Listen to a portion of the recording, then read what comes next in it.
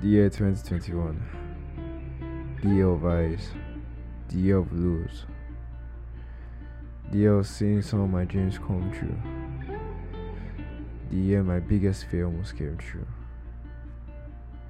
the year I held on to the people I love, the year I had to let go of the person I love, the year that I thought everything would happen, the year that nothing really happened. The year I kind of found myself.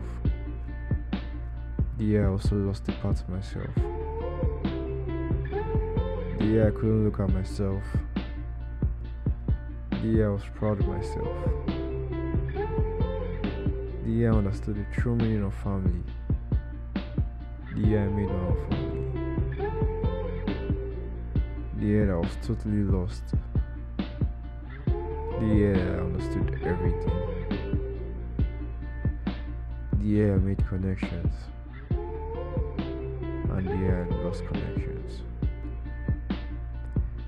The year that made me miss the past, the year that made me cherish the present, and the year that made me excited about the future.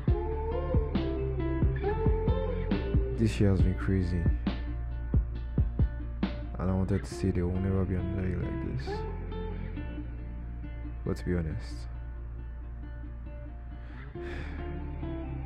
I think this is just the beginning.